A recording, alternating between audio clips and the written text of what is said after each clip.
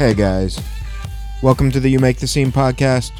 My name is Josh, and this is episode number 79. This week on the episode, I've got a conversation with the band Glass House Point. Had a great time talking with these dudes, and we really kind of hit on a lot of different things, really, but a few key points within the conversation. We talked about their new music, kind of how the band formed and has evolved over the last couple years. And then we talked a lot about Spotify and trying to master the algorithm and kind of how the digital age and streaming services have affected artistry and the musicianship that goes along with it. And, you know, trying to make the right plays to trend well on these different, weekly updated playlists and things like that, but at the same time staying true to yourself and authentic and putting out art that you really feel connected to and that you can stand beside and present it and say, look, this is, who I am, or this is what I've created and I'm proud of it. Like I said, great time talking to these guys, so I just want to jump right into this conversation for you. And so that's what we're going to do. This is my conversation with Glass House Point. So to kick things off, I do start off with the same boring-ass question, and that's the simple introduction. Who you are, what you do in the band, and just a little background musically on yourself. Oh, I'm Ian Campbell. I play bass, keys, bass synth in the band. I do a lot like the production side, and yeah. And then I'm Dylan Graham, and I sing. I do some of the songwriting, guitar. So that's pretty much it, and that's us. Awesome. No. So let's talk a little bit about kind of the formation of Glass House Point. So obviously, growing up in the same area and stuff, how easy was it of a decision to be like, this is the group that we need to make music with? Well, I think the band kind of had at first it's kind of funny. We were a folk band, straight up, banjo. I played upright bass, violin player at one time. Yeah.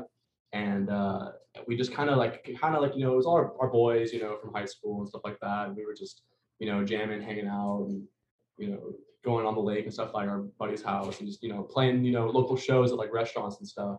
And then after a while, we just started to kind of phase in new people and new friends, and got to a point about I guess it's our senior year, really going into freshman year of college, that we were like, oh, this is the group, and started playing bigger shows, touring with them and stuff like that. Yeah, the group kind of just formed, and then before we were even a band, we were friends for years. I mean, we just went to high school together, all four of us, or all three of us, and then our drummer Jansen went to another local high school and just kind of connected up.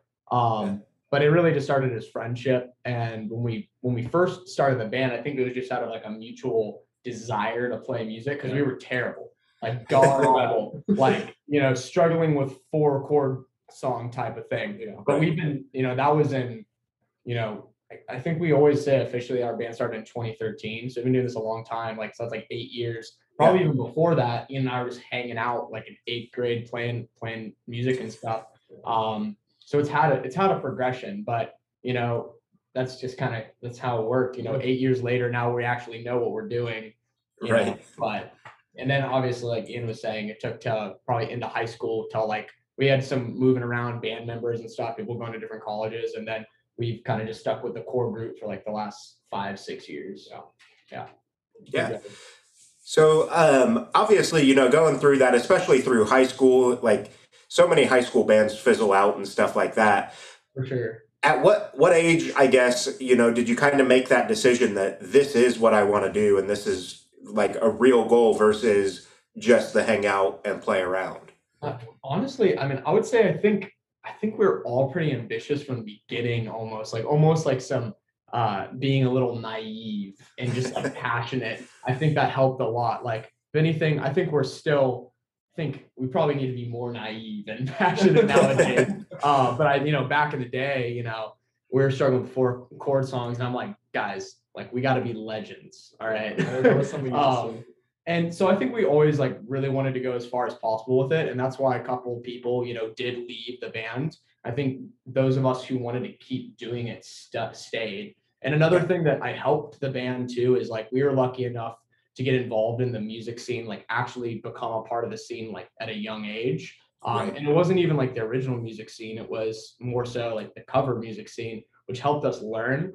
But we were also making money, and our band was making money, and we were able to take that money and reinvest it. So we were in a unique position where, a lot of these bands, they couldn't afford to go into the studio, but we were doing these gigs and taking all the money, and we were able to do our first EP and stuff.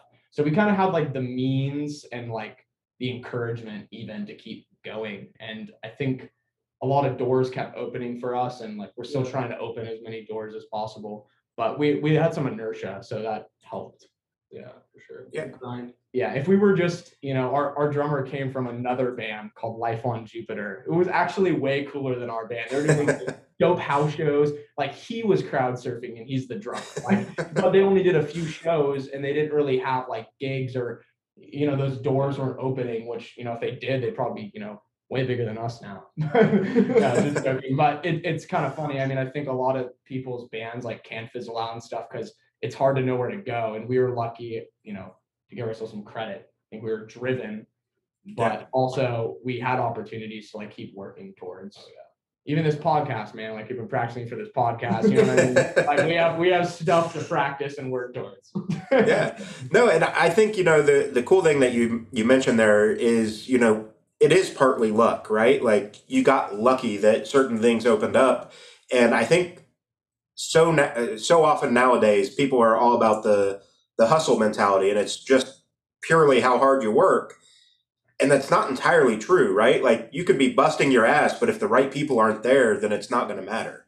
Oh yeah. We've seen people around us too that have, hit the top of the ladder, and stuff like that. And like, oh man, we were right there with them and stuff like that, and people open up for us that are on huge tours now and stuff like that. It happens. It goes both ways. It's all luck of the draw and location. For sure. Yeah. But regardless too, the only way to get lucky is if you just keep going pretty much too. Because once you stop going, once the momentum's gone, it's hard, Yeah. And that's something I've told, other artists as well, I forget how the exact quote goes, but there's a quote that says something along the lines of good luck is hard work earned or something like that. And again, to a certain extent, I agree with that. But again, if, you could be playing a ton of local gigs or house shows, but if it's not getting outside of your small area, there's a glass ceiling that you're going to hit. Yeah, absolutely. Oh yeah. And that's something like one of our big things too, is I think just, we got a van and a trailer and we started hitting the road too. Also, that was a big part of it. For being sure. able to reach out because we're from Florida, obviously, but Right. it's real easy for us to hit like Nashville, Atlanta, North Carolina. It's not too hard. Yeah. And those are just kind of big scenes for us that also really helped kind of get us going. Yeah, for sure. Yeah. Let's talk a little bit about, I say considerably older than you guys. I'm 36. So the digital music scene didn't really exist when I first got into all this. But talk a little bit about coming up through the digital music scene where you've got access to Spotify and Apple and all this stuff to really broadcast your music nationwide and worldwide. I mean, we've been lucky with one song to put it that way. But even it's not even luck, it's an algorithm. It's actually not luck. It's weird how it works. In some ways, I think it's really cool. In some ways, I think it's completely detrimental to music and artists. Yeah. But we won't go into that yet. But we had one song, "Creatures." That was from our last record in 2017. It's at like 1.2 million streams. And that a lot of that is from Spotify. Pushing it out, Discover Weekly type stuff. I guess, that particular song, what people listen to, there's a big demographic who like that style, which is, it's funny as an artist because now we're like totally leaving that style. Like, you know what I mean? It's like looking back at that, proud of the work, proud of the song, something we wrote when we were just getting into college, just starting to tour, 18 years old, now we're 23, and it's like, so we want our new work to be shown. Yeah. So I mean, that experience in and of itself can kind of show that's pretty much the digital scene summed up. Yeah, You know, yeah. it's you work really hard on something and you just like let it go. And then, you try to work with people, PR, and people who can maybe help stimulate it a little bit. But it's a weird landscape to operate in. It's very strange. Yeah. And then with COVID too, like That one sent the whole thing. and not Right. like shows and stuff too. Like it's crazy, it's like, oh wow, like Creatures has 1.2 million streams, but you don't see those 1.2 million faces or Right. whatever it is. Or not too. one time, at some point. Yeah, it's just it's very weird. It's strange. Yeah. I almost wish we were selling CDs. That'd be kind of simpler. Yeah. Right. And that was kind of my point is, like when I came up through the music scene and got into music journalism, even like it was still all about physical CDs, physical LPs, all that sort of stuff. And now it's like those are almost the collector's items, right? Like Yeah, for sure. I've got Spotify Premium. I don't need the CD, but I want it. So then I'll pick that up. Well, what's crazy too is, I mean, it costs a lot of money to print CDs. It's not like you can go and print CDs. I mean, are we going to do shirts? Or are we going to do CDs? Are we going to do lighters? Or are we going to do CDs? Like, are we even going to have merch? You know what I mean? Right. So, I mean, I don't think we've done CDs for 4 years now almost. And not because we don't want to. It's just like, that's just not the world we're living in. We get more return on you following us on Spotify or following us on Instagram, because then we can connect with you over and over again versus our CD. Ain't that sad?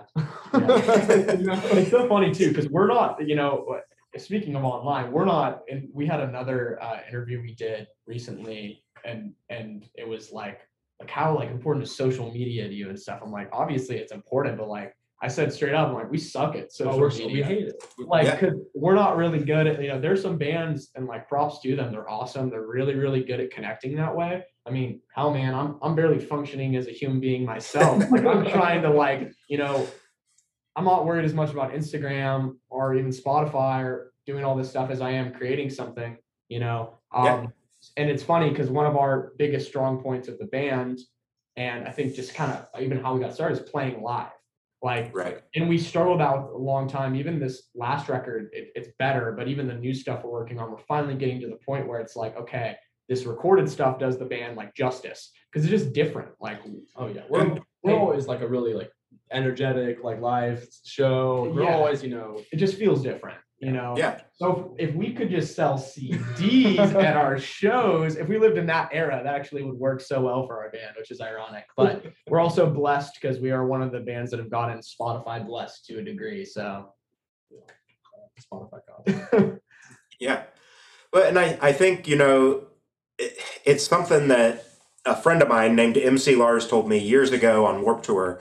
He used to joke, but he's super serious about it, that really most musicians nowadays are t-shirt salesmen that happen to make music. Yeah, for sure.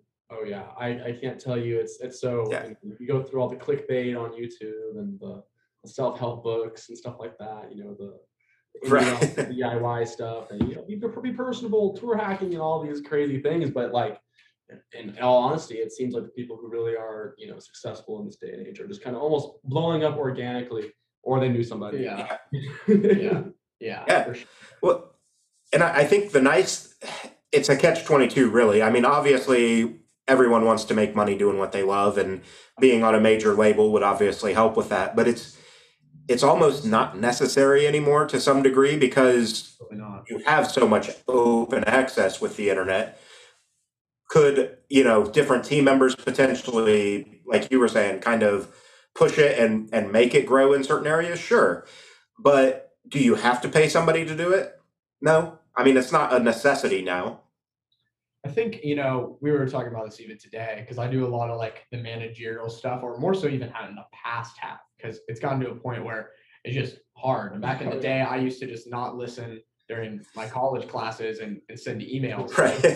That motivated me. I was so motivated to do it. Now it's like, I don't want to do that on my free time. So I would love to have, we would love to hire somebody, have a team and stuff too. But I think what's good about having your own band members work on stuff, and then, we have a photographer who we've worked with for years who's awesome, but you definitely need to find people who are super invested in the band. And one thing that's terrifying about, even though, we'd love to get a manager soon too. And we've had managers hit us up and stuff too, but we've never had a manager hit us up who is like invested in this like we are, you know what I mean? Right. And so if you can create a team around it or something, then that's awesome. I think that's the way to do it nowadays, because it's not the hardest thing in the world to be an entrepreneur. I mean, all three of us are doing it right now, just on the podcast. And success is pretty subjective too. Yeah. And I think, it's funny. I don't think we have any necessary, I mean, if capital comes and says they'll sign us and we'll have complete autonomy, I'm down. But, right. I think there's so much you can do nowadays. And, even with social media and stuff too, maybe this is just me like, recently, and we've been talking about this all day too, is, I don't know. It's just, it'd be nice. A lot of bands, a lot of people are focusing on so much stuff that's like not the music, us included to a degree too. And I do think, I don't know, maybe it's my hope, whatever, but I think what we're trying to get to maybe more so now is like, okay, like screw the tactics. Like we're going to keep doing the tactics because we're too scared to not do it. But at the same time, like the better music we make and like art we can make, I think that's really the sauce. People will find it. Hopefully. That's because I don't know. I just think there's a lot of people, making kind of some like cookie cutter, like actually saw somebody post something about this. Like I never even thought about this, but there are some people out there literally creating songs for the Spotify algorithm. Yeah. Like literally like, oh, like I know this type of thing will perform. I'm going to create that and try to do the best I can to give, serve up something that's going to be wide based for a consumer. And I'm going to play that. You want to be running in that Victoria's Secret or whatever for, Yeah, exactly. Right. It's so weird. It's just, it's a weird landscape. I'm rambling, and that's what I do. But it's just so weird. And I hope, what we're trying to do, what we're learning to do, and trying to innovate. Yeah, hopefully we can innovate. And like, it's taken 8 years to get here. Right. We still don't know how to do that. I mean, well, I think we've tried, but like, damn, another 8 years, like we probably still won't know. We'll just keep doing it, But, and I mean, just like music itself, like the scene keeps evolving, right? The industry keeps evolving. So, like I said, when I started out, Napster was a thing, LimeWire was a thing, but like there was no legal way to get your music digitally like that. So, I think, it going into your point, like, to figure out how to match the algorithm to some extent, but still be true to yourself and create the art that you want is really that balance that you're trying to find. Oh yeah. Yeah, for sure. I mean, we hope our music does well, but and we're all inspired. I mean, we're all come from the same generation too. I mean, all of us, you and us too. We're not like 40 years apart by any means. So I think there's so many influences that are like huge successes, like Radiohead and The Neighborhood, and hell, I'll even throw the 1975 in there, even though we're not huge fans, but all of them, they're great. You know what I mean? So there's always going to be some of that in our music, but then we're going to do our own thing too. Yeah, we got some weird ones. We were out there with Fugazi and Deftones and stuff like that. But I think that also helps when it comes to music creation and whatnot, because you can kind of pull from all these different sources, if you will. Like, oh, that Fugazi bass line was sick. Let's tweak that a little bit and do something along that line.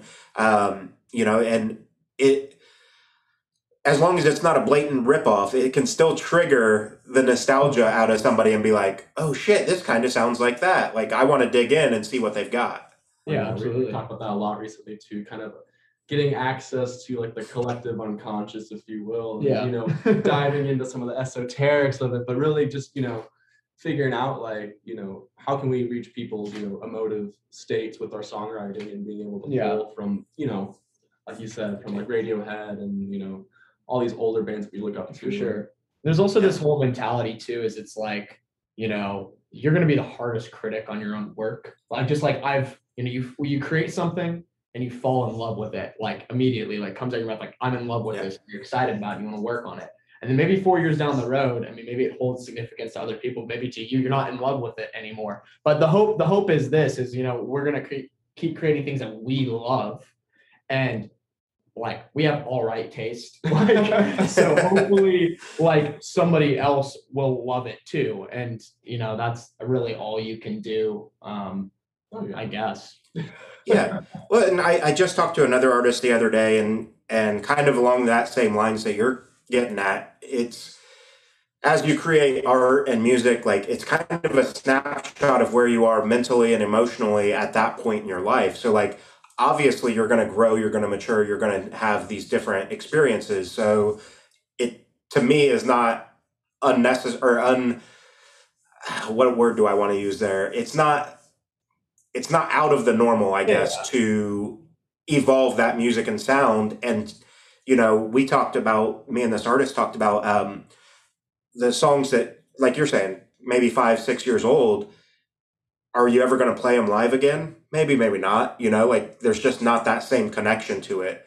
Plus, you always want to promote the newest work that you have, obviously. What's so funny is we actually, going off that point, we haven't played that one song that has the main.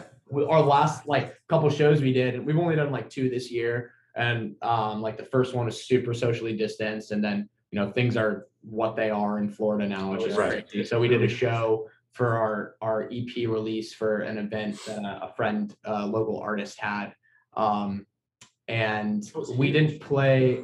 Yeah, that one was crazy, but we didn't play that song either time. Like, I don't even remember how it happened. Like, I think it was supposed to be like an encore, and like there was some technical stuff at the first show, and like I just got off stage and like I cannot play like anymore. And then the second time we ended up doing a different song for the encore. Like I'm like looking at Ian. Oh, and I broke a guitar string, I think, or I don't remember what. I just switched guitars for this other song. I didn't bring the other guitar that was in a different tuning. And Ian's like, please, let's do Hungry Eyes. Like, let's not do Creatures. And I was like, bro, like, I can't. I have to retune. He's like, please do. Let's do Hungry Eyes. I was like, we'll do Hungry Eyes. And I don't know. It's just, you know, it's a dope song. It's just like, we just did like a Rage Against the Machine cover at like one of our last shows. The one was like, we're going this other vibe now.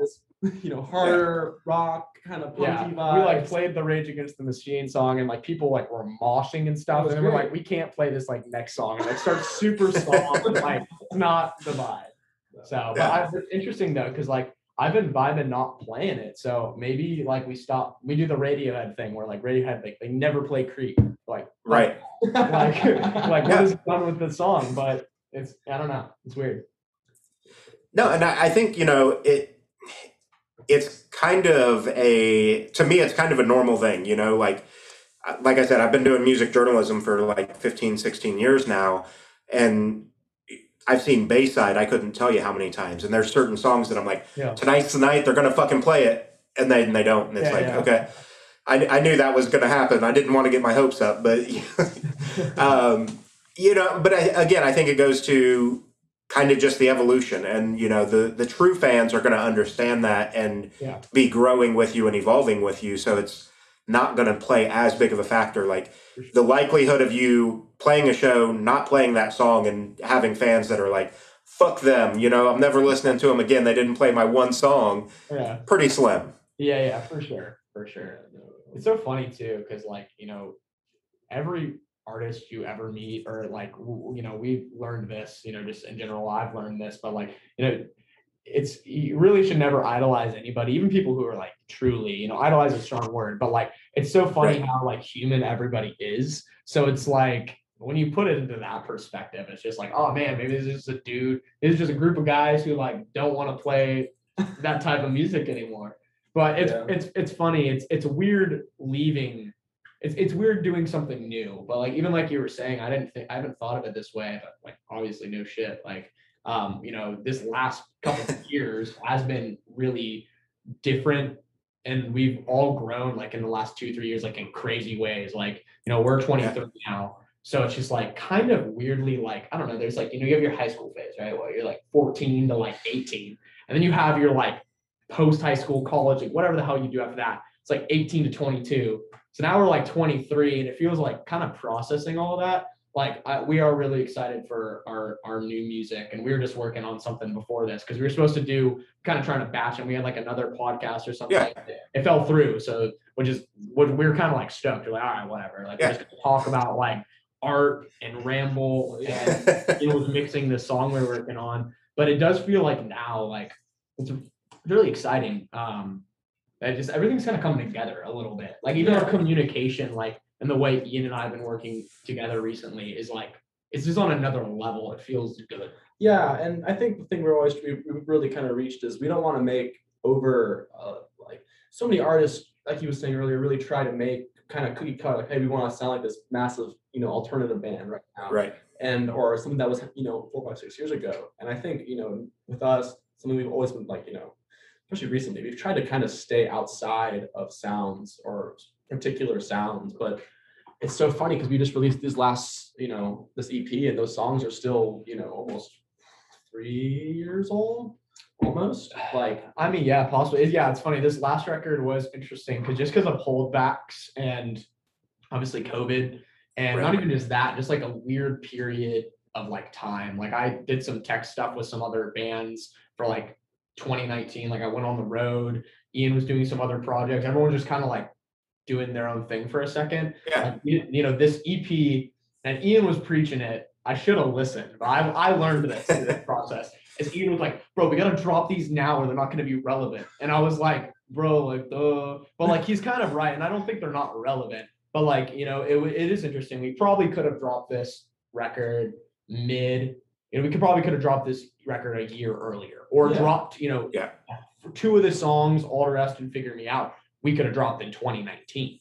Yeah. But it was kind of, and that's kind of, I think, even just economically, what we're gonna have to do is just like we have 2 more songs that are ready. We're working on some more, but those 2 songs didn't fit on the record because we were taking so long to write the songs. By the time we wrote those, they were something else. Very different than what it was before. And we changed producers too and stuff. But I think now we're just gonna do the singles and stuff. And it's with the world works, with social media and all the algorithm stuff, clear a day almost, and then it's old news. And if you don't make something that I was listening to a podcast today, and this is exactly what you're saying. It's no like crazy thing, but for some reason it helped me hear on the podcast. They were talking about, this guy was talking about art in general. He was talking about filmmaking. He was talking about like paintings and stuff too. And he was talking about like an artist and like what his biggest fear was. And he's like, oh, well, like, if you're not new, then you're not relevant. And I'm like, damn, like that's super true. But at the same time, I think that's bullshit because like there are timeless stuff like Radiohead and stuff. I think that is absolute capitalism, just artist and like wringing them dry. And what do you mean? Like I have to drop a record every year for the rest of my life or I'm fucking worthless? Like, are you kidding me? Like I could write an EP and be 16 and drop it on SoundCloud and like 1,000 people hear it and like be an amazing artist. And like, you know what I mean? It's just, this world's crazy. Yeah. Well, and I think, a stat that, I don't know if you've heard this or not. I did a podcast with a guy, I don't know, a couple weeks ago, and we were talking about this. So, getting into the subject of like trying to stay on top of the trends and stuff like that, with the age that we live in, it's super hard to do that. Like the cookie cutter thing, like you're talking about, like we're just going to make it for the Spotify algorithm. So I think it was from February of this year, Spotify estimates over 60,000 songs are pushed to it per day. Yeah. That's crazy. And it's like, how do you try to stay on top of that? Like, that's where I think the authenticity of the art is more important than 100%. What we're trying to just keep up with the trend. Yeah, 100%. I mean, that's a crazy statistic. Yeah, that's actually wild. I mean, and it's funny is like, I'm sure Spotify would tell you, like, they just created a computer to do it. You know what I mean? Like, right. A computer is gonna tell everybody what's good, like where. Okay, but also too, I mean, that type of stuff does work to a degree. Like, I'm not just gonna hate on it because if they take your song and they put it in front of people who listen to Fugazi or Katy Perry, or hopefully they put it in front of the right people and they're listening to it. Well, then they just hooked you up, but it's really weird. But I think authenticity, plays a role, and like we're still learning that too. Like as artists, I think we're like really young, and it's a hard thing. I think it's like a constant learning process. Evolving. I think our stuff has gotten more authentic. Like I think this record is more authentic than our last record for sure. We definitely were young, trying to be like the bands we grew up listening to. Yeah. And That's what our previous like 2017 record feels like. to it me. was it was like we had the energy like on stage of like Red Hot Chili Peppers, but then we were making like folk music, indie rock, and it was just kind of Right. and we just that energy was always there, but we never found a producer really until recently, the past couple of years, that could translate those that kind of energy to a track. Our first record, we went through kind of like a jazz studio, and that was kind of a mistake. The guy was the guy was awesome. He was awesome. badass, but it just was wasn't just the kind right of it was fit. He didn't know where we were. It's hard to go from like I think literally like the week before he was like recording like the Wailers, like Bob Marley's band, and then like we come in, you got to go from like that to like make us sound like Hippocampus, or some Yeah. indie artist or something. But we were like 17.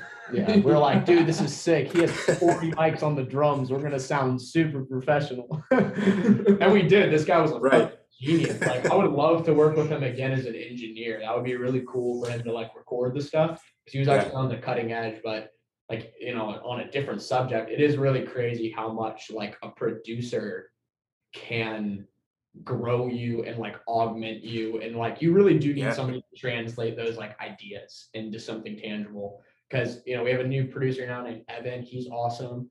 For this last EP, Verglaw, we worked with Aaron Marsh, who was in that band Copeland. Mhm. I don't know if you know Copeland. Yep. But yeah, so I mean, when we started working with him, we're all a little like starstruck to a degree, because he's like the local legend we're from Lakeland, Florida. He's like the god. Now he's our homie. But like he was just like, I remember seeing him in like a coffee shop when I was like 18, and like my homie didn't really care anything about music. He's like, just like say hi to him, bro. Just like introduce yourself. I'm like, no, bro. Like bro, he's like a genius. And we got to work with him, and it was awesome. And he brought a vibe to this record that we're probably actually never gonna sound like this again, because it was almost like the production on this record is almost like a Radiohead. Like it's like an alternative band, but it's not like this next stuff It's not we like have. pop alternative. Yeah, like we're not going pop music in terms of the writing, but in terms of the production style. We're this new stuff that's unreleased is in that world. But with Aaron, he really like kind of pushed like the alternative band vibe, and it's kind of weird. Like it is a little bit of like a time capsule. It's like cool. It's cool. Yeah, We owe that to him. We owe the new sound to our producer. It's just like funny. It's because like I bet even if one of the new songs, Aaron produced it, it's just crazy. Like all the same parts and everything, and it has a completely different feel and like emotional response. Like it's crazy. Shout out to producers. Yeah, for real. Shout out to producers. No, and that's something I've talked about before on the podcast, is like, especially through COVID, like everybody tried to learn new skills and stuff. And some people are super talented at that side of things, but like the people that have ideally went to school, but you don't even have to go to school for it, but like true producers are next level when it comes to a lot of that stuff. And it's like, you may be able to do some cool shit and get close, but if you link up with the right producer, it's over. You've got nothing on them. Sure. And like we all have different jobs too. Like I was talking about like Ian earlier too, is it's like, okay, like, let's bring everybody together in a way that kind of offsets everything. Obviously, like a producer is like pretty key component of that. Ian's a great producer too. He won't say it himself probably, but he produced a record for his other band, like Vase, and like, does a lot of the textures and stuff we have on the Glass House Point stuff. But at the same time, we still have had a producer to take it to another level, because it is crazy. They just know stuff that we got years on this. Yeah, and also too, like it's kind of weird, getting to work with different artists too, just like the experience of working with different artists. Oh, like, it's changed a lot right now. Yeah, exactly. And especially for a producer, like our new producer Evan, like he's just like, the demand for him is crazy. Like he's just worked with hundreds of artists. Like I've worked with this one band, but that's my comfort zone. Like that's what I like to do. But he can just hop in there and he's good to go, and doesn't matter. Yeah. Even right now, we're trying him up to, write a new song with him, and he's booked out through almost September. Yeah. And, it's crazy. Just, he's putting out a song every 3 days almost. So it's like, yeah. But, and I think, kind of to your point, like, as good of a producer as you may be, when it's your project, like, you hold a special place for it. You don't want to typically don't want to experiment too much, or like, that's not, where I want to go with it. But then you bring in an outside perspective from a producer, especially one that's experienced. They go, you're really close, but if we just add this, and it, like I said, it just expands and blows up in that soundscape. And then you're like, oh shit, maybe I need to take the training wheels off. Oh, for sure. Literally, that was like this one we had was unreleased. We had this song, we wrote it back. It was like it had this really intricate like sequenced part, and we were like trying to like before we went to the studio, we got like memorize how to learn it because it'd be cool if we were actually playing it rather than have a sequencer do it. And we get in the studio, and our producer's like, "That's not the part." He goes, "The part is just this big, simple, da kind of part, real heavy bass line." And it just the whole song vibe changed, but it was just right. And we all for just sure. kind of like, oh, that's where it's at now. So I was just talking about the end before this. There's this David Lynch quote that's like, never turn down a good idea, but never accept a bad idea. And like, as an artist too, you do need to be like, there comes a time where it's like firm, like, yo, like straight up, like, Not it. yeah, like, you know what I mean? Because you got to be true to the idea and like the space that comes from. But at the same time, like, that's why it's cool being in a band too, is like Ian's are really good at it, at taking a lot of the stuff I do. And I've actually had to learn over the last like 3 years. And now I'm like, I love it, honestly. I think it's really exciting. I think, and now at this point, I'm like relying on it. But I can give something to Ian and he'll like just discombobulate the shit out of it. Like, but like in a good way. And then sometimes I have to like I get back to him myself and he fixes and it I up like do the things that like I wanted to do to like rein it back in a little bit, but it's impressive and it works. And it's cool that we're in the same band together too, because it's not a producer relationship. It's like you can take something I do basically and totally do whatever the fuck, I guess. Yeah. And that's still a Glass House Point song, versus a producer doing that. And then it's like, well, yeah. I mean, if it's dope, then just get them in the band. You know what I mean? Like, Right. In the band now, like. Well, but I think it goes into kind of how the music scene is right now. Like, I saw a meme today that said basically it was the scene from Toy Story. Hopefully Disney doesn't copyright me for saying that now. But it's that scene from Toy Story where Buzz Lightyear's up on the shelf, and then it pans down the aisle, and there's just hundreds of him. And it says pop punk band featuring Travis Barker, and then the whole album is featuring Travis Barker. And I'm like, shit, that's really true. Like, and I'm a huge Blink-182 fan and Travis fan, but everything is featuring Travis right now that's blowing up. And it's like, you listen to that new record? I didn't listen to it, but what's the guy's name? I'm having a blank right now, but you know who? MGK, Machine Gun Kelly. Oh yeah, I even forgot about that. No, it's not even him. There's another dude. He's a like up and coming artist. I'm actually gonna look it up real quick because I'm looking it up too. yeah. Gosh, what was it? Travis. This just came out. This is probably the most recent. The guy Kenny Hoopla. Oh wait, really? Yeah. No, I've not heard that one. He's like a new guy. Like he's been coming up with like he's in that scene and he's good. He's cool.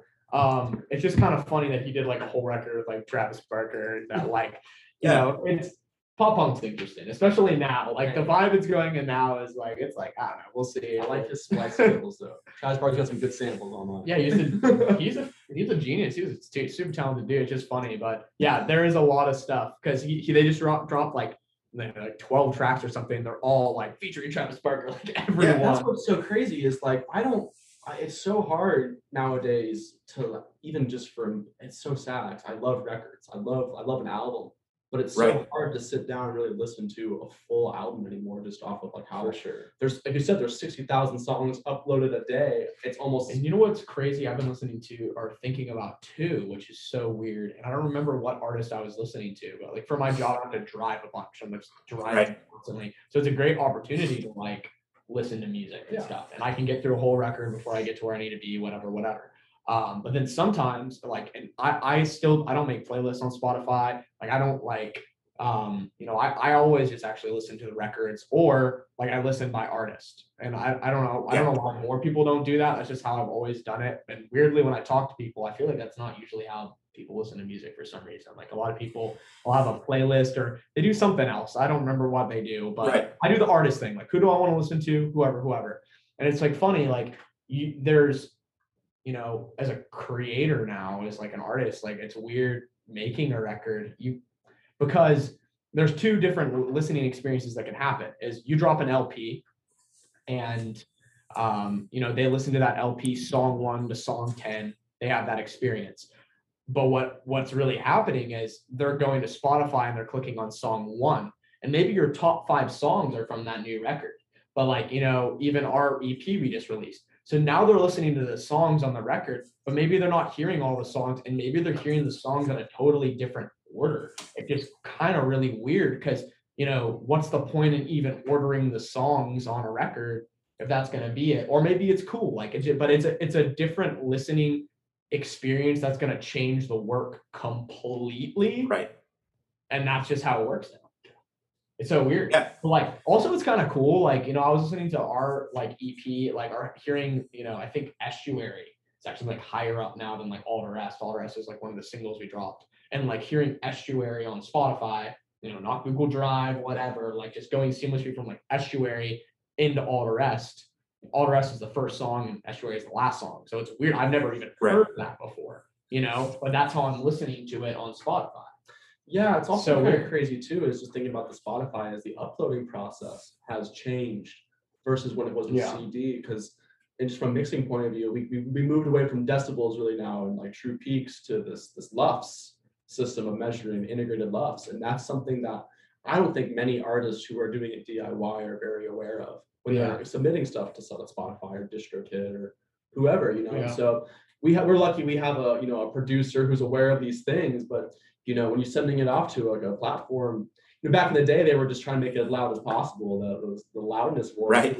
Next record was loud, the next just crank that limiter, and now you can't do that. They're going to turn you down. It can really affect your mix, and you have to have the right engineer to know that stuff. And really I feel like we're still figuring that out too, yeah. Because one thing with our sound is Ian knows more about this stuff than me. So because actually wanted to ask Evan, we're actually about to send some of our songs to mastering. But the whole thing is if you do get playlisted on Spotify, you want that hip hop song to come on, and then if your song comes on, it's got to slap. You know what I'm saying? It's got to slap like a Travis song. Like an 808's got to hit really about where does. your kick drum is. But what if Spotify compresses your mix? And we do a lot too. It's our thing. Kind of need to probably get away from it a little bit, but we'll bring it way down and we'll bring it way up. So if you looked at the waveform of the song, it's like this. Yeah. From a compression standpoint, I think you were explaining to me, it makes it kind of difficult to make it louder on these platforms because you have different peaks, and you have to kind of so they kind of take the middle ground of it or to some degree and do it off of that versus you have a hip hop song that's slapping the whole time or it's quiet the whole time, and or these labels just actually do have an end and are able to really cater it to that, have specific mixes for every platform. I pulled off, cause I used to have a loudness metering I got from mastering the mix. Shout out, give me a. But no, they really. I was throwing in some stroke songs. I can pull off of YouTube. So it's so hard to actually find downloading music these days. I don't use Apple to download songs anymore, and so I was pulling them off, and wow, these things are hitting plus almost 5 decibels, and Spotify is supposed to upload at -3.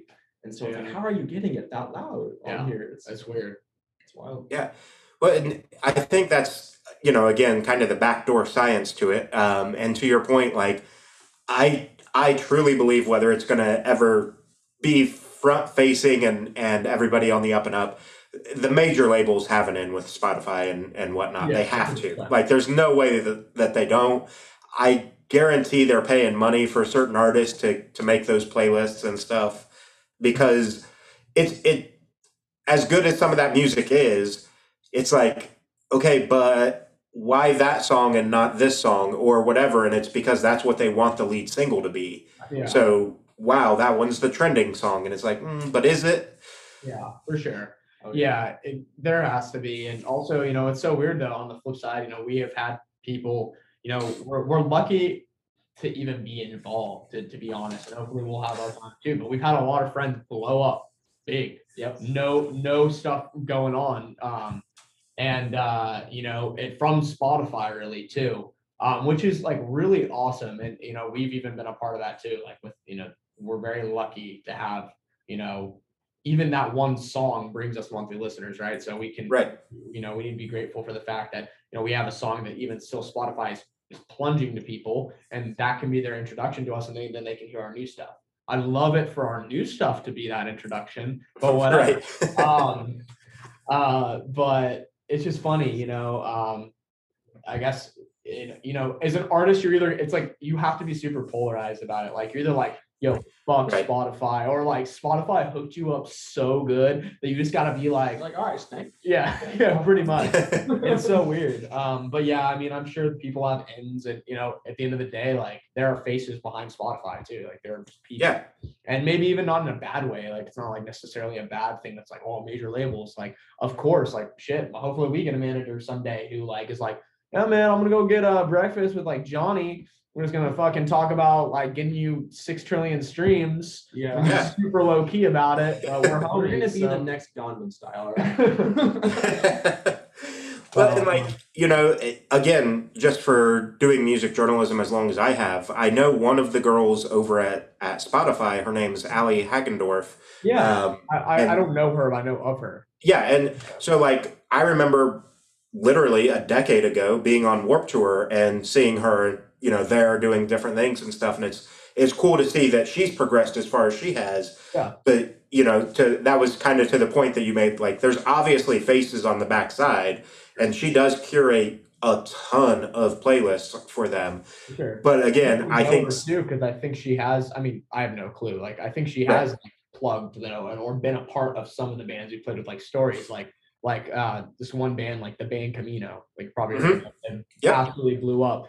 Like it's hilarious how this happened, really. But we did 3 shows with them back in 2018 when they were really just starting to come up, but not like really. Like we were part of that regional touring circuit. Right. We show swapped with another band that they were actually opening for. They opened for 2 of our shows in Florida. We opened for them in Nashville, which is a bullshit show actually, because of some logistics. They literally put us on before doors, and then like the band Camino was second out of 5 bands. We played right before them. Band Camino plays right at doors, like 300 people come, and like we drove all the way up to Nashville, and then there was like some bullshit at the end of like, yo, look, we got you guys for another show. This wasn't Band Camino, this is somebody else, and they're some great friends, but some bullshit happened with the venue, and they're like, here's $70, man. Like, and we were just like, oh my God, like what? Yeah.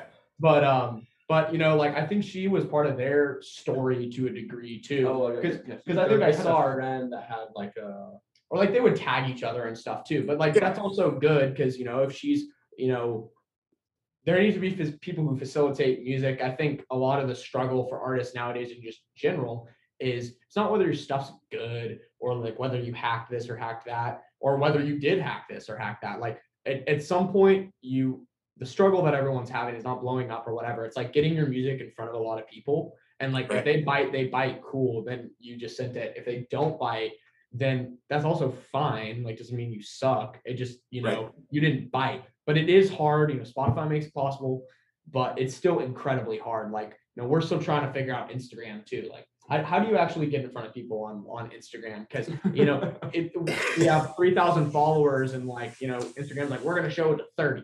Fuck you. Like, yeah. And it's just like, so how do you grow? Right.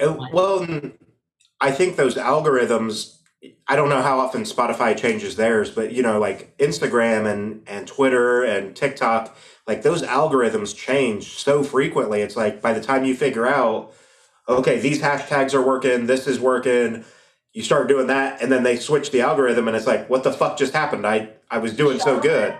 It's funny. It's almost like they're trying to, like, the whole insanity thing. Like you repeat the same process, right? Getting different results. Like that's almost what they baited us on with like social media. They're like, look, you'll be able to figure it out, and then like they just keep changing it. And it's like, we do the same. We're doing the same thing over and over again. Make some music, drop it. Or do a couple social media posts. Same thing. Hope Spotify hooks it up, Right. But also too, like that kind of goes to the point. Obviously, I'm joking. There's stuff you could do, but I think if you're doing like really good work, and that includes live shows too. Now that that's coming back, and if it's a safe show, it totally depends on the show. Totally depends on the environment and everything. But like, I think creating all the bands that we've played with, was on a different note that I actually want to talk to you about too. It's like all these bands that we played with that have sent it really hard, even including us. Why we were able to tour and people were jumped on our shows and we got a name for ourselves in Florida and the Southeast is like, you kind of do need to make a movement. Like you need a group of people who really do want to go to your shows. You really do want to be involved.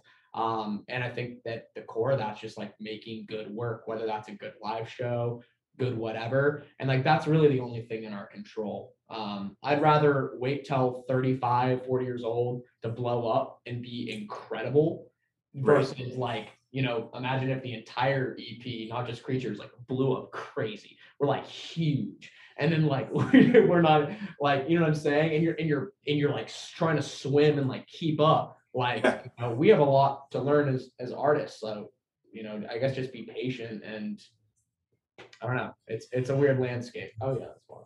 Yeah, and I think it's one of those weird dichotomies, right? Like you said, obviously, yes, you would love for this stuff to blow up and be super successful, but as you're still figuring things out, whether it's the evolution of your sound and stuff like that, like if that EP would have or that album would have blown up, like okay, but then we switched sounds, like was that the flash in the pan type of situation? For sure. And there's this thing that David Lynch says too. It's like success can actually be it can be very detrimental. Success can be super detrimental, even more so than failure, because you come off of a film or a single or something with this incredible hyper success. You can't take those risks on that next one, or if you do, like, you know what I'm saying? So it's almost like, if you're starting from scratch or starting from a place of, which we're not, our EP's been doing great, no massive blowups on Spotify, but we're very lucky. I was scared no one was going to listen to it. Right. People did, so that's cool. People came to our release show, and it was one of the best shows we've ever played. It was just awesome. But it's just interesting. Like success can be pretty detrimental too, and I don't know. I think it's cool that to be in a place where we can still take risks, and if people hate it, whatever. Yeah. Our new stuff's fire though, so I don't think we're gonna. Yeah, no, and I think, going back into kind of the age that we live in now, right? Like you can change so quickly because of digital streaming. And at the end of the day, like hopefully this doesn't happen to you, but you put something out that flops, oh well, there's 60,000 new songs coming out the next day. Like we can move past that pretty quickly. For sure. And as long as as long as the artist or whoever, if it's not a flop to us, then it probably won't be a flop commercial. We're still pretty freaking pop. Our new producer, we're gonna be more pop than we've ever been, even though we kind of do some, in terms of the writing, it's not, but I don't know. I'm just gonna make some stuff that we like. It's got some low end. Yeah, it's got some low end. We put some 808s in it. Evan put some 808s in it. We didn't put any. Right. So let's talk about, you kind of touched on it. You guys have been relatively successful in your area, being Florida. So I find it interesting. You said you've played a couple shows so far this year. Florida's kind of a fucking lawless world. So what does that look like for you guys right now as far as how things are opening up? And like, obviously you're making a conscious choice to not put people in danger if you don't feel like it's safe. Absolutely. But what's that look like for you? Only outside shows right now. Everybody's told and encouraged to wear a mask. It's, we really want you to be out there only if you're vaccinated. We include that in all of our promo and stuff like that too. It's just Florida man. It's not a joke. Right. We're leaving that. We're getting off the stage, and I'm like, I don't know if I want to like go out into the. It's packed, and it's like, oh yeah, we're all so scarred. I think from COVID, it's really crazy. And we played a show up in Gainesville, which is like North Florida for us, like you.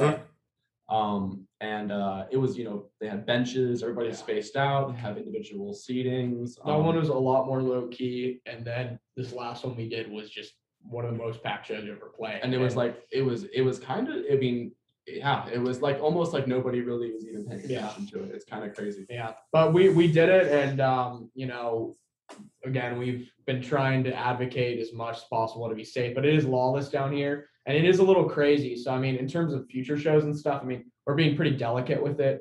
That was a situation with our friend who's a local artist, and it was just an awesome thing for the community. It was just It was, a like it was a really skate event to put a skate park in Peru. Peru. It was just Okay. a really, really cool thing. Yeah. With some of the best bands around and stuff. And we ran sound. It was a total clusterfuck.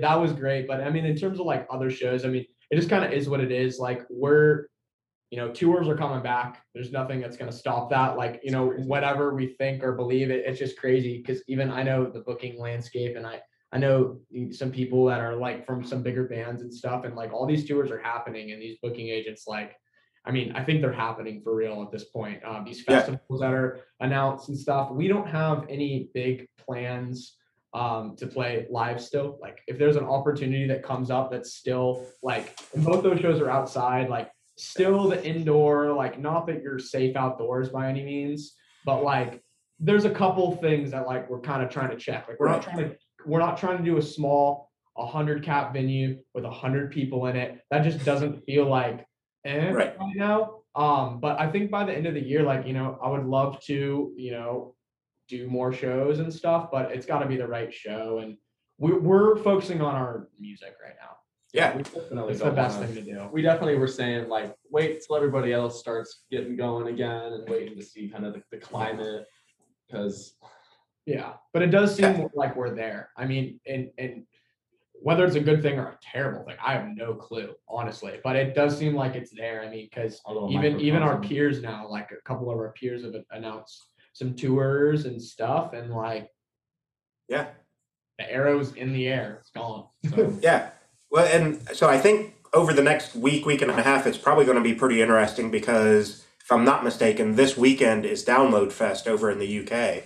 So like, yeah, and they're actually putting it on. So it's like, ooh, let's see how this actually goes, because that's kind of their version of Warped Tour, Yeah. So like, I think it'll be really interesting. I saw Neck Deep posted about it. They're going to be there and stuff. And it's like, man, as much as I love music and I really want to get to a show, I'm in the same boat as you guys. Like, do I take the chance? Like, where are we at socially with all of this? Exactly. And we don't want to, we don't want to put any of our fans in danger or anything like that. And then we definitely don't want to be responsible for anything. Oh no, definitely don't. That's like the biggest Right. fear. Like, and like, I caught COVID at a glass house punch. Yeah.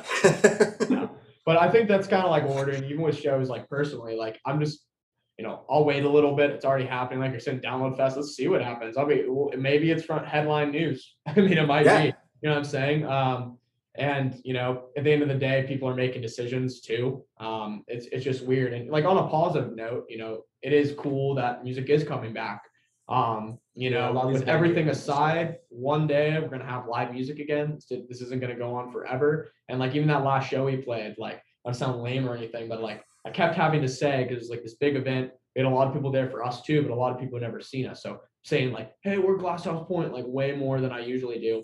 Like, by the end of it, like, we've been a band for 8 years. Like, nobody noticed, thank to God, except for like my one friend. But I started like getting a little emotional. I've been like, we've been doing this for so long. Like, people had just moshed like fucking times.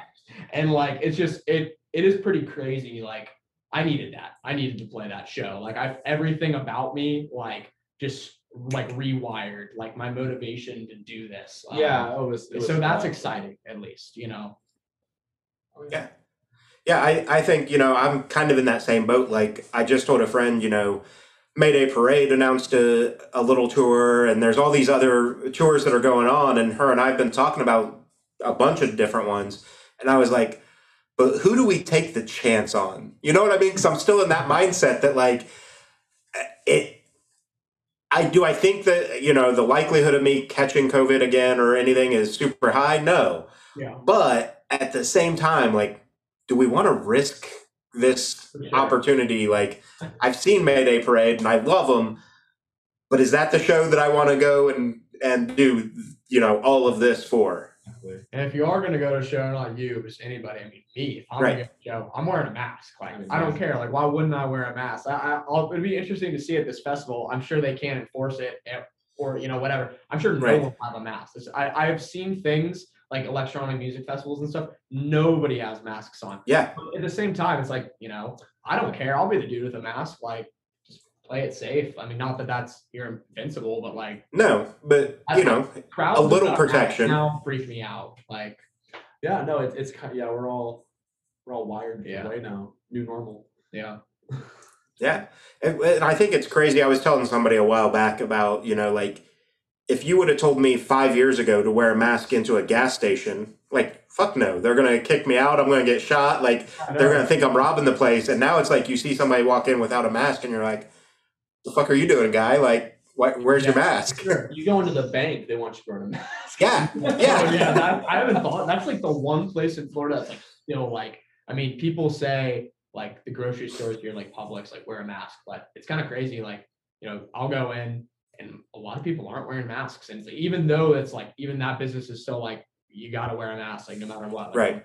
But people aren't doing it. But the banks are ironically really hard on that rule still. That's freaking weird. I haven't thought of that. Yeah. Yeah. It's nuts. So let's say perfect world, somehow COVID goes away or whatever, we get enough under control where you guys start feeling comfortable with live music again. What would the perfect end to 2021 look like for you guys? What do you think? Perfect end of 2021. We get what's the big playlist we get on Discover Weekly on every track. We let's see, perfect end of 2020. I think for us, I'd like to see us get on some some opening slots on some tours. I think it's about time for us to. Yeah, or even just locally, that would be nice. And Allie Hagendorf, or however last name, she finds our music, loves it. That's on the bucket list. But yeah, I don't know. I mean, putting out some of these new tunes too. It's kind of catching back up with ourselves. Like, it's weird that we dropped a record and then like even on our post about it, we're like, yo, like we wrote this a long time ago. So catching back up with ourselves. And I would love to play probably an opening slot or something, just because I want that feeling again. That's pretty much it. I'll keep it simple. Yeah, awesome. So you've already said you've got a couple new tracks pretty much ready to go. Yeah. With the new EP just dropping a couple months ago now, I guess a little over a month ago, is the plan to just do these as like standalone singles, or do you want to make another body of work out of them?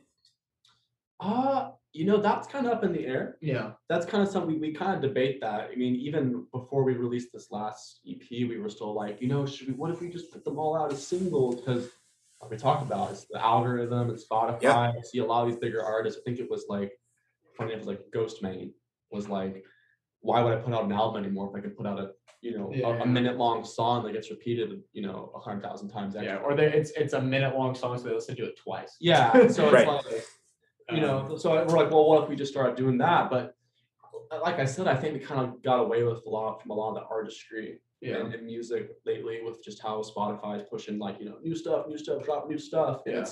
I went through recently and listened to like 15 bands in each of these just genres. I was like hip hop, rock, like singer-songwriter, dance, EDM, and industrial, and almost all of them sounded just very similar. Like it was almost like you're saying this cookie cutter. Like I love a lot of these projects, but like nothing is really standing out to me between these artists anymore. So I think we're probably, I think we succeed a little more on a conceptual level with like a record. Yeah, but it might be more successful to put up these out just kind of singles at a time. I think who knows? Well, at least for the next couple, I mean, we will be doing singles, but I think at the end of the day, like, even if it's just to us, like only we know, Right. The songs are gonna be like, we were in a different world, it would be a record, and if you think of it that way in terms of a record, we're not, we're working on a third one that I think we're about to break right on through, and then we'll have that. We got 2 more, but they'll be singles. But I mean, it would be really, really cool to eventually. It gets so weird with digital how to like bring it all together. They all have these IDs and they all have to link together. So you start doing singles and then you release them on a record. It's freaking weird. But it'd be really cool to do some singles and then do an EP, like put them back on an EP or a record or something. Yeah. But the cool thing about singles, like a positive thing, is like it does make it easier to create music. Like we don't need $10,000 to record a record. And Right. use that as an excuse. Like, you know, Ian will probably be the first one to be like, dude, like, just fucking get in there. Like, we got 4 chords, 2 parts. Let's just do it, and we'll just figure it out. Like, I'm not exactly like that, but we can do that, and we can release like music a lot faster. You can also, like, if you wanted to do, I think the benefit of record is if you really want to, you know, touch on different notes. If you're saying, like, if you want to do a softer song, you don't always want to put out a soft song if you're, you know, a rock band. Yeah. But, you know, that sometimes is that 3rd, 4th track, or something that's something that sticks out to a lot of people. But, you know, it may not be something you'd want to put on a playlist as a single. Yeah, right. We've definitely never done a soft song as a single, so that'll be interesting if we do singles to see if we ever write a soft single. Yeah, exactly. That's scary to do. That's usually your single, you're just like, this shit slaps. Like, you don't like do the soft, like, but some people. Yeah. And you know, I mean, obviously it's such a crapshoot. There's so much science behind it, but it's a crapshoot where, you know, maybe that soft single's what latches people in. Like, oh shit, this is just a chill vibe. Yeah, now we're going to look at everything else and realize this is all actually big vibe, and this was just their one-off. Yeah. But you know, like, I think, like we've said so far throughout this whole thing, that kind of turned into more about you guys and the view on social media and streaming and whatnot. But I think it's an interesting time to be an artist of your age, because you have seen kind of the old school way, you know, CDs and all that. And then you've been able to kind of grow through digital streaming, and, you know, being around for 8 years, to some people, they're like, they're still kids. Like, you know what I mean? Like that's nothing. But realistically, like, there's a lot of bands, I say a lot, I can think of a few bands that have been around 20 years, you know, like, and obviously, like, your old school guys like Radiohead, Green Day and whatnot. But even now, like, New Found Glory just celebrated 20 years, Silverstein, stuff like that. Yeah. So, like, in the grand scheme of things, they're still evolving, you know, like, they're still constantly changing their sound. So is 8 years a long time, or is it a short time? It really depends on your longevity within the industry. It's so funny because in a lot of these PR like type things, and, like, you know, just interviews and stuff too, like, talking about 8 years, it is funny saying that, because it's 8 years. We started when we were 14. So right. It's like, you know what I'm saying? Like, so all these bands, like, you know, that's a weird number to even say, like, how long you've been a band. That only thing that's relevant to is how long you've been a band, which is cool for us, because we started together and we haven't ended. And hopefully we just keep going and stuff too. But, you know, the bands who maybe make it 2 years in, well, they were in another band for 8 years, or the other bands for 2, 3, you know, so it's just funny. But, you know, we've been in a band for 8 years, but when the band started, we played 1 song, 4 chords, school talent show. A lot of Mumford and Sons, man. Yeah. That was the upright bass, the banjo. Yeah, that was the vibe. That was it's been a crazy 8 years, but it is an interesting time to be where we're at, age, career, experience. We're lucky that we have toured a lot, all DIY, but, you know, I think that was a huge thing that we got to do that a lot of people never get to do, and they weren't terrible shows. Some of them weren't. Also, we had a lot of great ones. You know, we learned, I mean, geez, I guess even say that, like our music tastes of just, you know. Yeah, like, I didn't know who Radiohead was until, like, more recently than I'd like to even admit. And, like, the influence on me is just insane. You know what I mean? So, gosh, like, I just started listening to Fugazi, like, 2 days ago. I'm like, holy shit, this is insane. No, I know. That's, you know, there's a lot of really good stuff out there too, and I mean, he introduces me to all the music. And I mean, that's the thing though. Like, you nowadays you have to have that friend, right? Like, I remember when Pandora very first started, they called it the Music Genome Project, and it was literally like, I think you still do it this way. I haven't been on Pandora in forever, but you pick an artist that you love to create a radio station around, and then just, you know, like or dislike songs, and it morphs this thing, and you end up discovering, you know, Operation Ivy off of a Fugazi song, and it's like, hold on, like, where are we at here? What's going on? Yeah. No, that's crazy, man. It's so funny because, like, Pandora's still kicking it, right? Yeah. A lot of people use Pandora. It's so funny. We were talking about YouTube today too, and it is really funny how we do so much today. We talked about Spotify, but like it is actually like it's not as big of a market share as you like think. Like I think it's like it's something like this is actually probably so wrong. I heard this somewhere, but it's like 25% of like listeners are like listening on like Spotify, and like 15-20% or something like that is like Apple Music. It's a shitload, but it's also like 45-50%. 60%. Like, so YouTube, Pandora, all this stuff. SoundCloud. SoundCloud. Like, it's kind of funny, a great marketing on Spotify, because like we all are under the impression like that it is the most important thing. It probably is, but it's kind of crazy. Like they've got the artists convinced too. They got everybody convinced that like. I think people got kind of tired with like all. Remember how iTunes was just like that guy for so long. It felt like, and everybody was just kind of like, you know what, like. I think what it was Apple. You're right. Apple was that guy. iTunes was it, and then they gave everybody that fucking YouTube album without anybody asking for it, and everybody went, you know what? No, we're good, fam. We don't need this. You're talking about Pandora before Spotify. It was so funny. I had another streaming service that I used to use. I got him on it too.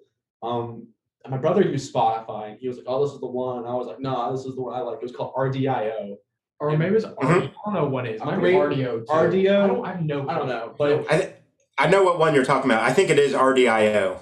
And it got bought up by Pandora. I remember I lost all my like stuff I had saved on there. I ended up just having to switch to Spotify. But it's crazy. I wish they had just taken like and just copied their. We just made Pandora what that was. Well, it's so funny because I literally think Pandora bought that. I mean, they probably bought it to get into streaming too, but it was the exact same color logo. Like it was probably like, shit, we gotta buy this. Like people are using it, and, like it's screwing up our branding. Like it was like white background, like blue, like RDIO. And you can stream whatever you want. But that is really weird because like. Yeah, you did introduce me to that, and that was like in high school, and that was like the beginning of like streaming. So it's so funny because like digital's been around forever, but the streaming thing is like insanely new. I remember when they didn't even have like Radiohead on those things, and then it was a big deal when like like Pink Floyd and they didn't have everything their stuff back on. Yeah. So I pulled up the stat. So as of 2019, Spotify has 35% of the market share for digital streaming. Yeah. Apple Music at 19, Amazon at 15, YouTube is only 6% of the digital streaming market. Like, so, that goes into kind of something that we've talked about this whole time, obviously Spotify, but like figuring out those algorithms and stuff, like where am I going to put my focus? Because I need to be in front of as many people as possible. For sure. Yeah. I mean, shout out to services like, DistroKid, another one, Orchard, and all those guys that are on the backside that can just bust it out to everybody. Yeah, just get it to everybody because it's a pain in the ass to upload. Yeah, that is true. Yeah, could you line them all if you up had to do that individually to each freaking thing? Yeah, and that's the nice thing. Like with the podcast, you set it up one time off of the RSS feed on the website your host. And it goes everywhere. Like you have to set it up in each of them one time. But like if I had to upload every episode to every service, bro, I'm done. I'm out. It's just too hard. But like, it's just, I've got a day job. Like I've got other shit I need to do. Like the amount of time it would take to sit there and put it out on 5-6 different I don't know if you're like platforms. But like uploading stuff is like the most nerve-wracking shit. Like it is the worst. I'm like sitting there for 45 minutes like, man, could you imagine if I fucked this up? Like like just reading the title. Reading the title 40 times, like listening to the track, like freaking oh my god. Because it's scary. It's like you click send, that thing's gone to like 30 people. Like it's funny you say that because I actually had an episode that same thing. I listened to it a bunch of times. Like I knew it was all set, checked all my wording and everything. Everything's good there, and hit upload and went to bed. Didn't even think about it, and it's going to go live the next morning, right? And I emailed the publicist in the morning. I'm like, hey man, here's the link. Like, do whatever you want to do with it. It's live, and I get an email back like an hour later, and he's like, is there a reason that it's only 20 minutes long? didn't you guys talk for like an hour? And I'm like, what the fuck happened? It uploaded, but the file somehow, when it uploaded, got corrupted. And only the first 20 minutes of that interview uploaded. So I had to go back, strip it all down, and then put it back up. True. At least you got it fixed too, because that's a whole process. Yeah. Yeah, it was insane. And I was just like, what? And that, like, and obviously they weren't mad about it, but it's just one of those, like, how shitty do I feel and look? Like, I couldn't even upload this interview correctly? Like, what's going on? No, I know. I even think about like how, I mean, they make it so easy for us, and I still mess stuff up all the time. And It needs to be easier. no, I know. Isn't it I easy? think about like if you had to edit like how you edited music back in the day with tape and like having to like. Oh, Yeah. splice it. I don't think honestly, I don't think I would be in music. I actually love technical things, but it's because of digital and current technology and the usability of it. Like, I don't think I would be. I'm not into tedious stuff. So, Right. In a good user experience. Yeah. Yeah. Awesome. So let's say, we kind of touched on it and then we both got off on a tangent there, but in the perfect world for the end of 2020, if you guys were setting up a headlining tour, what 3 bands would you want to take out with you? Ooh, I get anybody? Like Yeah. anybody vibes or like people. Yeah, let's do, we'll do Fantasyland. I'm good with that. Gosh, that'd be opening for us. That'd be scary. Opening for us? We have to play after them. Okay. All right, I got it. All right, opening Nickelback. All right, just so yeah, they're starting it off. Okay, volleyballs are going. I'll just say this too, because this is somebody we played with on tour, and I think it's totally forgotten about us, but I'm like obsessed with them. They're so good. Hopefully we link up again. Ghost Soul Trio. Holy crap. Shout out to Ghost Soul Trio, whoever listens to this or gets deep into it, but they're insane. They're amazing. I would love to just in the real world do something like that. Be very hard to play after them, but I think that would be super cool. Check them out. They're young guys out of Ohio, and DK the drummer really fucks with them, and they're really cool. Their drummer, oh my god, they're bass player. Yeah, they're all just that would be sick. That'd be cool. Nickelback, Ghost Soul Trio. Radiohead, but we have to crush them. Yeah, but they're limited to the bends. Yeah. They have to play Creep on this tour. Awesome. Yeah. Awesome. So let's say, kind of one of our wrap-up questions is going to be, we've talked so much about digital streaming and the accessibility for music. If fans listen this deep into the conversation, which hopefully they did, what 3 artists do you think your listeners should also be listening to? I'll just say it again. The Ghost Soul Trio. I think they're one of the few bands, and I think we're doing a similar thing. They kind of go a different direction, but who are kind of going this like really well produced, like heavy, sophisticated instrument. Yeah, just kind of type thing that I hope will catch on, because I think there's a little bit of a new style emerging, and I don't know why they sound like it too. Like, we're really disconnected, but they're an awesome band. I would love for our fans to listen to them. Yeah, Ghost Soul Trio is sick. They were that band that we traded CDs with them. Shout out CDs. Yeah. And it was like the only CD in our band. It got stuck in there. And then our aux cord broke, Yeah. so we were just listening. We know all we could for weeks, and you'd be driving the van to like a cover dig or something like that, and you go, oh, the aux cord, or like a dongle, and so you put on the Ghost Soul Trio, and like, oh man, this still slaps. Also, I would have have them listen to. I mean, I'm a big MF Doom fan, and so I think shout out Daniel Dumile, and so I would have them, if they haven't educated themselves on the discography of him, I would put them to him, because he's been a major influence. We used some of his samples on not some of them, sorry, it was Jay Dilla. Oof. MF Doom and Jay Dilla. Those are big production influences for myself, and then other just like local people too. Like, there's another band like the Hales, I think, out of here too. I just heard one of their new tracks they have in like released yet too, and they're doing really, really awesome stuff. Gosh, who else? Oh, this one band that we played with in Atlanta. Mansell. Mansell, been not getting enough credit at all. Like Crazy.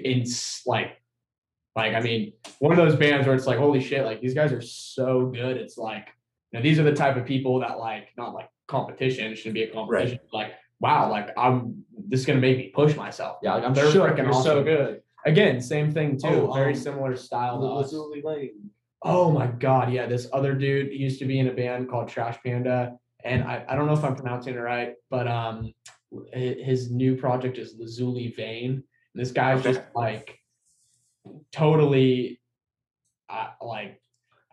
he's a genius. Yeah. So cool too. And but the music's just so good, like the themes, the lyrics, everything His working production. together. I think he does all the production and recording himself. I think he just moved to Jacksonville too, and it's hilarious because he's like hanging out with this other dude from a band, a bunch that like we always play with, Christian from Miles from London. They're like best homies now. It's just funny, but he's awesome too. Because we've played with so many bands, we played so many hundreds of shows. That I will say, I think it's a cool question, or not that the question was supposed to be local people or people we've gone to or played with, but like there's a lot of people who deserve to be, I mean, just huge. Because all those people we just listed are probably, I actually think some of the most cutting edge like people in music right now. Truly. Yeah. So, listen to them. And that is kind of the intent of that question is, obviously it's easy to say the Radioheads and the big artists, but I love, so You Make the Scene came out of trying to build community, right? Like no matter what scene you're a part of, everyone in that scene is what makes that what people love. So I think you guys nailed it. Like supporting the other local artists and stuff like that is just going to grow the community and in turn grow you guys and them. And like at the end of the day, yes, you want to say that you're the successful one, quote unquote, but at the same time, like, you said earlier, success is subjective. So like if you guys get to a level of success that you're comfortable with, but you can bring other people along with you, like, isn't that really the goal? 100%. Yeah, absolutely. It's like what I was saying earlier too about like kind of needing to create a movement. I think one thing, not even in that like a good way or something, but like we just don't, like even our producer said, he's like, I don't know what this sounds like especially our new stuff. Like we don't sound like any band. And like, Yeah. I've been noticing the type of stuff that Spotify and people like that are trying to even associate, connect the dots. Man, it doesn't make any sense. And there are very, very few bands who we sound like. And it's almost kind of like what we would need. And maybe this is kind of how we need to go too and make sure we're uplifting everybody and stuff too, is it's like, hopefully, if we do get big, people are like, we're that next band that people are like, we're going to sound like them. Like, fuck it, we're just going to sound like, they're sick, they're dope. But like, we need also like a group of bands in that world. Even Ian's other project like Face is, you guys are pushing boundaries too. Like we're all trying to push boundaries. We're doing something different. But yeah, like, especially Ghost Soul Trio and Mansell, they're very much in that world. They're still very different, but the great mixes, incredible instrumentation, musicianship, just like off the wall, incredibly deep songs. Like that's kind of what we're trying to do, our best to do. And yeah, like that's what we're trying to do. So yeah, hopefully we all blow up and then we can kind of create, something different in this like indie scene. Right. The indie scene, we got to get away from the pentatonic scale. Kind of roasting myself there. No more pentatonic scale. Like it's ambient, like catchy, like you gotta have a Fugazi break in there, or like it's not good. Chug. Yeah, like I don't know, but yeah, to play off that, I hope there's kind of I hope the sound of like indie rock or whatever like evolves. And I think it is, and yeah, I don't really want to hear another band that sounds like Coin. Yeah, like shout out, those bands are great, they're awesome, but there's so many people that really For sure. are trying to be this kind of like. And that's what we get grouped Summertime, into a lot. A lot of times. Yeah. And it's weird. It's like, okay, like do the pop punk people like us? Do the skaters like us? Do these like people who really like Coin like us? Right. They all kind of like us, but they're like, it's just different. So yeah, but there are a lot of bands that are doing cool shit, and a lot of people that deserve a lot of credit. So Absolutely. who do we say? Lazuli Vane, Ghost Soul Trio, So, Mansell, DBMK, honestly. Yeah. DVMK is another one. They're good guys. They actually, we pay a lot of credit to them. They kind of like led us into our scene in Yeah. Tampa, and they're in Nashville now. but- self-produced kind of vibe. Yeah. They're really good too. So Awesome. That's everything I've got for you guys. Obviously, we'll link your social medias and stuff. And I'm just like you. It's that necessary evil. Like, I like social media on one hand, but I really hate it on another. But go ahead and tell people like where they can find you, kind of what to expect out of your social medias and things. cool. And we'll definitely link it too, and on our socials, and hopefully people listen to it. It was an awesome conversation. Yeah. It was a lot of fun. So thank you. Yeah, check us out Yeah, absolutely. at Glass House Point and at Fiendish OC and at Dylan Graham. Awesome, guys. Cool. Thank you so much, dude. Josh. Yeah, I appreciate your time. I'll let you know. Actually, hang on. This will be going live. Pull up the calendar. I think we have a couple weeks for this, but this will be going live. Looks like July 14th. Actually, that's a great time for us too. So we're looking forward to it, and hopefully we can do it again too. We would love Yeah, to. absolutely. And when live music comes back and we're able to do tours and stuff, I'm just up in Indiana. So if you get up to Nashville, Yeah. I'm not too far away from you from that point, so we can figure We've done, something out. Chicago before too. It's been a long Okay. time, but I remember on that tour we wanted to come through Indiana. So, dude, we will be out there someday, man. I would love to see you out. It'd be awesome. Yeah, absolutely, guys. I appreciate it. Have a nice night and keep doing what you're doing. Cool. All right, Thanks, you homie. too. Thank you. Thanks, man. Have a good one. And that was my conversation with Glasshouse Point.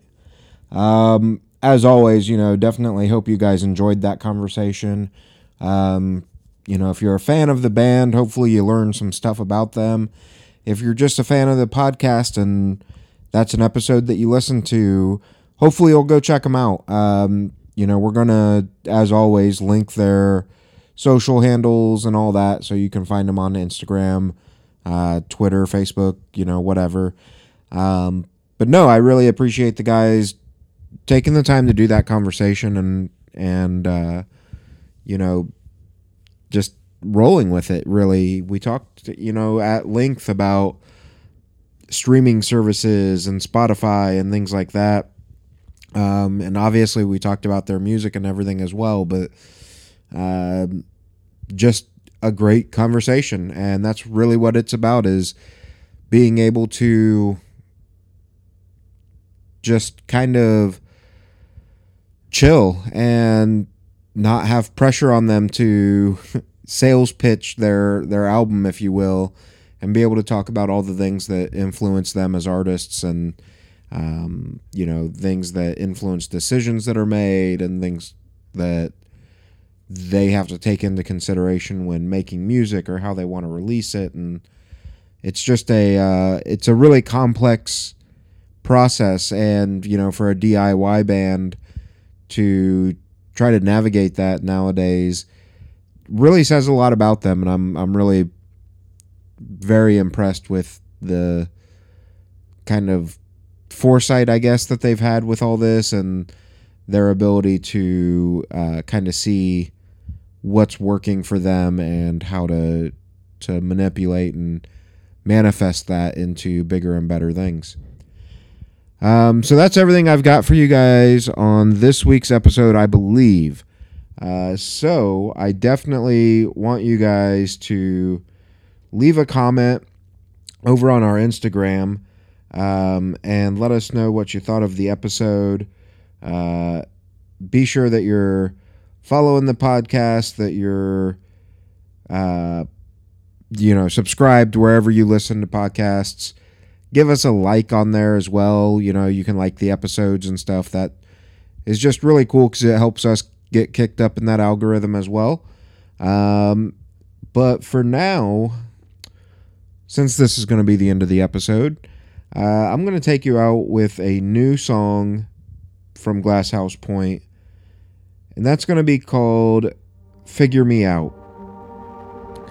Remember, guys, take care of yourselves, take care of each other, and you make the scene. Hunt me down, creatures stirring the night. I don't like the sound, but I figured you might know how to figure me out. Tie your tongue, keep your secrets inside.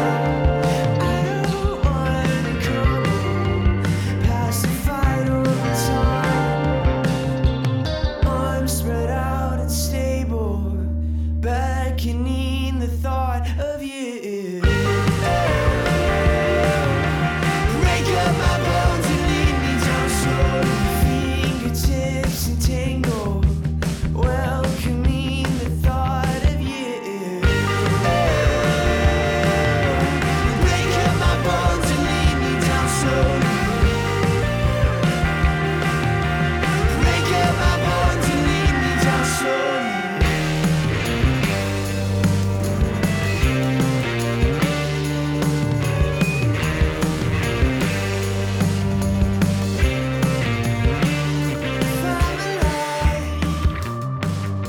And how did we come to find a bitterness that pushes love to the side? Thought that you might know how to look inside and sever emotional ties. You got away with words and your tongue cuts like a knife. How can I read in between the lines when I need all the things I leave behind? Arms spread out and stable, beckoning the thought of you. Break up my bones and lead me down slowly. Fingertips and tangle, welcoming the thought of you. Break up my bones and lead me down slowly. Break up my bones and lead me down slow. Restless wind of soul. My feet don't touch the ground.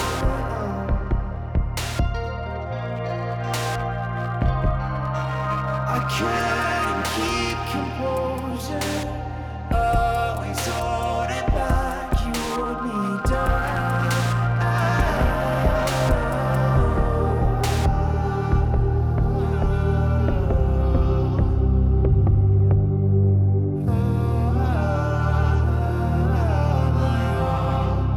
It's love.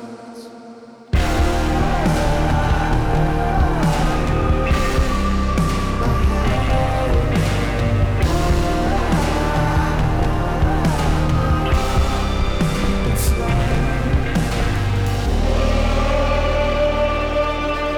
Break up my bones and lead me down slowly.